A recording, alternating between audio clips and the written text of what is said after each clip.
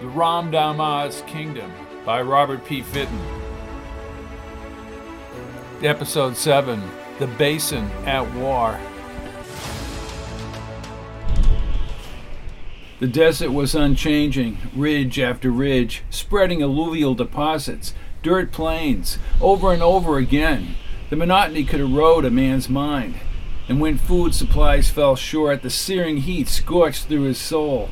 Nothing seemed real anymore. McGee, his face dark and blistered, his beard long and dusty, moved forward across the plains with his last nutrient container. There were only a few gulps left. He had not drank anything for 24 hours and was delirious, almost like Rothstein before he jumped. Yet under it all, with everyone dead and nowhere to go, he trudged forward. His throat was parched. He ripped off the top of the container and lifted it up. Drinking what was left, he felt the orange nutrient dribble down his throat. Then he squeezed the container, hurling it into the air. It rolled across the desert floor and he laughed. Don't drink the water! Don't drink the water! He yelled. Ha ha! Death, McGee! Death is calling you! Damn it! This whole place! He screamed, rustling forward in the sand. Ah! He kept wandering in an erratic path just a few miles from the brown, convoluted mountains. But the image was blurry, shifting back and forth. Then he looked up at the sun. The damned sun! He yelled as he fell over into the hot sand. But he rose immediately like a valiant fighter. Over, all over, McGee. Can't die, can't die. Can't die like them, he said, staggering in a circle. Then he fell again, but he didn't get up this time. The dirt was shoveled between his teeth and his tongue. He spit it out and started laughing as the sun relentlessly pummeled his body. Numbness pervaded his very spirit, the warming winds blowing his dirty hair. He shook the dirt. His mind was going. Distant voices sounded through the desert winds, harmonic tones, chanting, traveling sounds that made no sense. No! He cried loudly, trying to stand. He shuffled through the dirt, only moving a few feet and then he slammed into the ground. His face was buried in the dirt. All semblance of reality had dissolved away. Very slowly, he reached forward, squeezing the dirt. Then he grew limp. Nothing made sense anymore. An insignificant speck of life. McGee lay on the desert floor. The harmonic tones he had so forcefully denied rippled across the wind currents.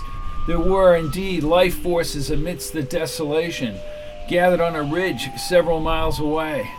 They were much smaller than human beings, hunched over creatures with no discernible necks and wide tails that dragged on the ground.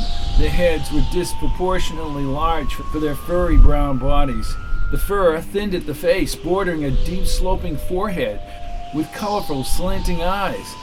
Combined with the greatly oversized mouths, glistening with rounded white teeth, they were imposing for their height. They did not seem to have the need for clothes, and they moved into a very wide circle over the ridge, raising their arms skyward as they chanted. It was a low, melancholy chant, guttural and lispy words. And then one of them stepped into the center of the circle. The music stopped, and the creature, apparently the leader, moved his arms slowly toward the ground, and they all assumed a sitting position. He had been speaking to the group for several minutes when another one of the creatures appeared on the rocks from behind. The leader, in deep concentration, stopped immediately and walked briskly from the circle. All eyes were riveted to the other creature on the rocks. He carried a single glass cube, and inside that cube, as he handed it to the leader, was McGee's sprawled image. As if he were very surprised, he moved his hands in and out, very quickly, and he gave the cube back to the other creature and left down a passageway behind the rocks. A long pink beam moved slowly out of the rocks and across the desert. McGee's body was encapsulated within the beam, raised several feet in the air. Bright white laser-like beams swirled around his body, beginning at his head and moving downward to his toes. And the sparkling green energy fields moved right through his body for several minutes, growing brighter until a reflective sphere formed around his body, and then it began to shrink. growing smaller and smaller until it disappeared from view, leaving the desert empty.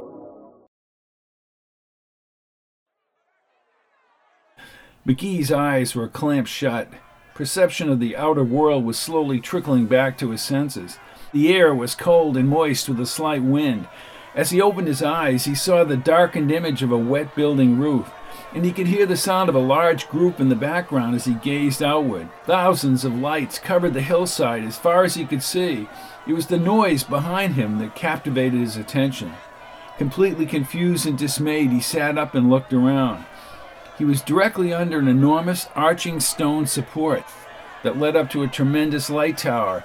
Like the lights of a stadium, the towers were all connected into a massive rim high above and supported by the stone arches below. Keeping his eyes toward the lights, he felt his face. It was smooth and clean-shaven, and he felt invigorated, as if he had just come back from a vacation. In fact, he was convinced he was dead. Dead or not, he was on top of a building that circled under the arches. He walked forward, up the inclining roof. It leveled out up ahead, and he had a clear view of what was happening.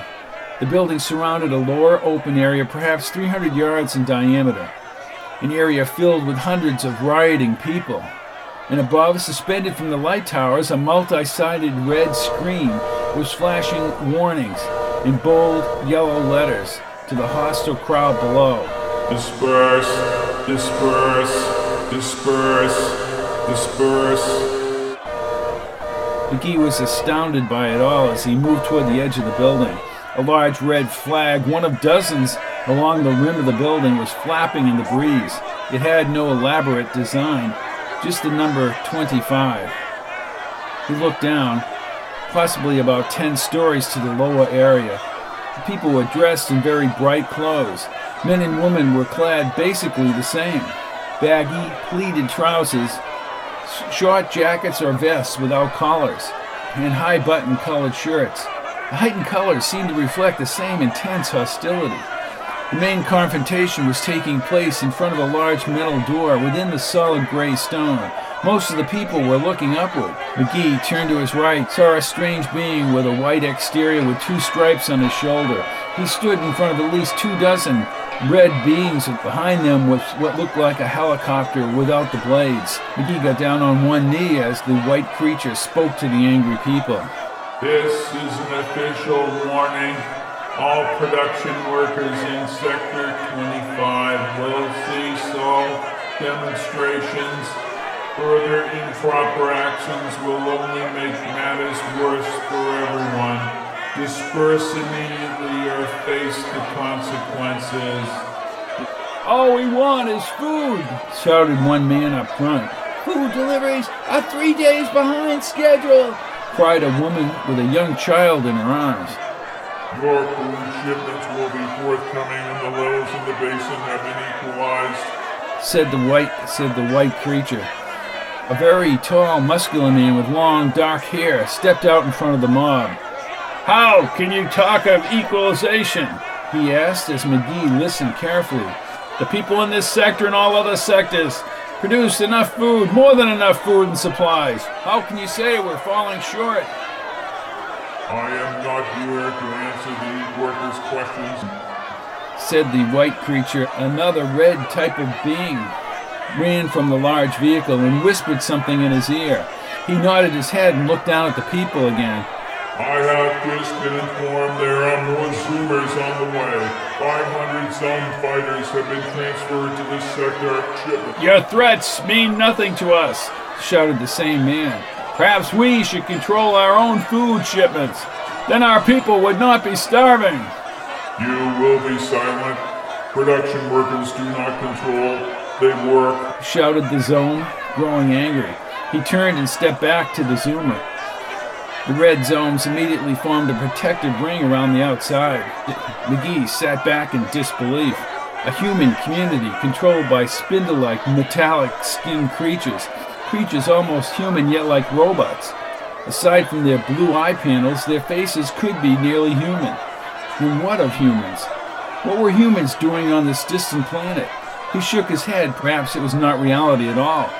Just minutes before, he'd been dying in the desert sun, and now he was feeling revitalized. It was all so overwhelming. He rubbed his forehead, trying to fathom this new world. How could he even begin to survive? He was so alone. The moist wind chilled his body. His throat tightened as he recounted all the death that lay behind him, dwelling on Annie's death in the stormy seas, the rocky grave under the red planet. It was only the voice of the white zone standing outside once again that broke his brooding. I have just conferred with Commander Jarrow. He spoke to me directly from the control sector, he said as the crowd began yelling even more. Listen to me. He has given me authority to issue this statement. All crimes, he said, trying to talk over the crowd. All crimes against the Dominion will be readjusted. No actions will be taken against anyone if you dispersed right now. Leave the locus peacefully, he said as they became more upset. Or we will use our dispensers, as well as our immobilizers and energy bubbles. You want our answer? Cried the man from the rear of the crowd. Several of the people were holding long, green tubular weapons of some kind. They pushed a button underneath. A slow developing red bubble of energy moved outward from the barrel, wobbling. It rolled up rapidly. The white zone and all the red zones scattered almost instantly for cover. The bubble, not making it all the way up, smashed into the side of the gray stone building, producing a tremendous blast. Stone was ripped apart and debris thrown into the air. The zones, however, had regrouped and now fired their own dispersing weapons right at the people below. Bright bursts, a number of different colors, flew across the night air into the locus. There were many people killed, but the attack was answered by another energy bubble. This time, as the bubble moved through the air, the zones rushed back into the zoomer itself, and the red gathering energy moved over the top of the building, tearing open the whole top portion of the zoomer. The crowd below, fearing certain retaliation, broke apart into every direction. It was sheer panic and mass confusion. The Zoomers are minutes away, shouted the white zone from inside the Zoomer's protective hull. You will all be destroyed if you remain in the locus. McGee watched. Some of the people remained behind. The large, dark-haired man and several other men were carrying the bubble weapon off to the side. They were conferring briefly as they tried to organize their next move. But the display screen high above them was transmitting an even more deadly message. Retreat. Retreat or be killed. Retreat or be killed. Retreat or be killed. Join us again next week for another adventurous episode of the Ramdama's Kingdom, produced by Fitton Theater of the Words.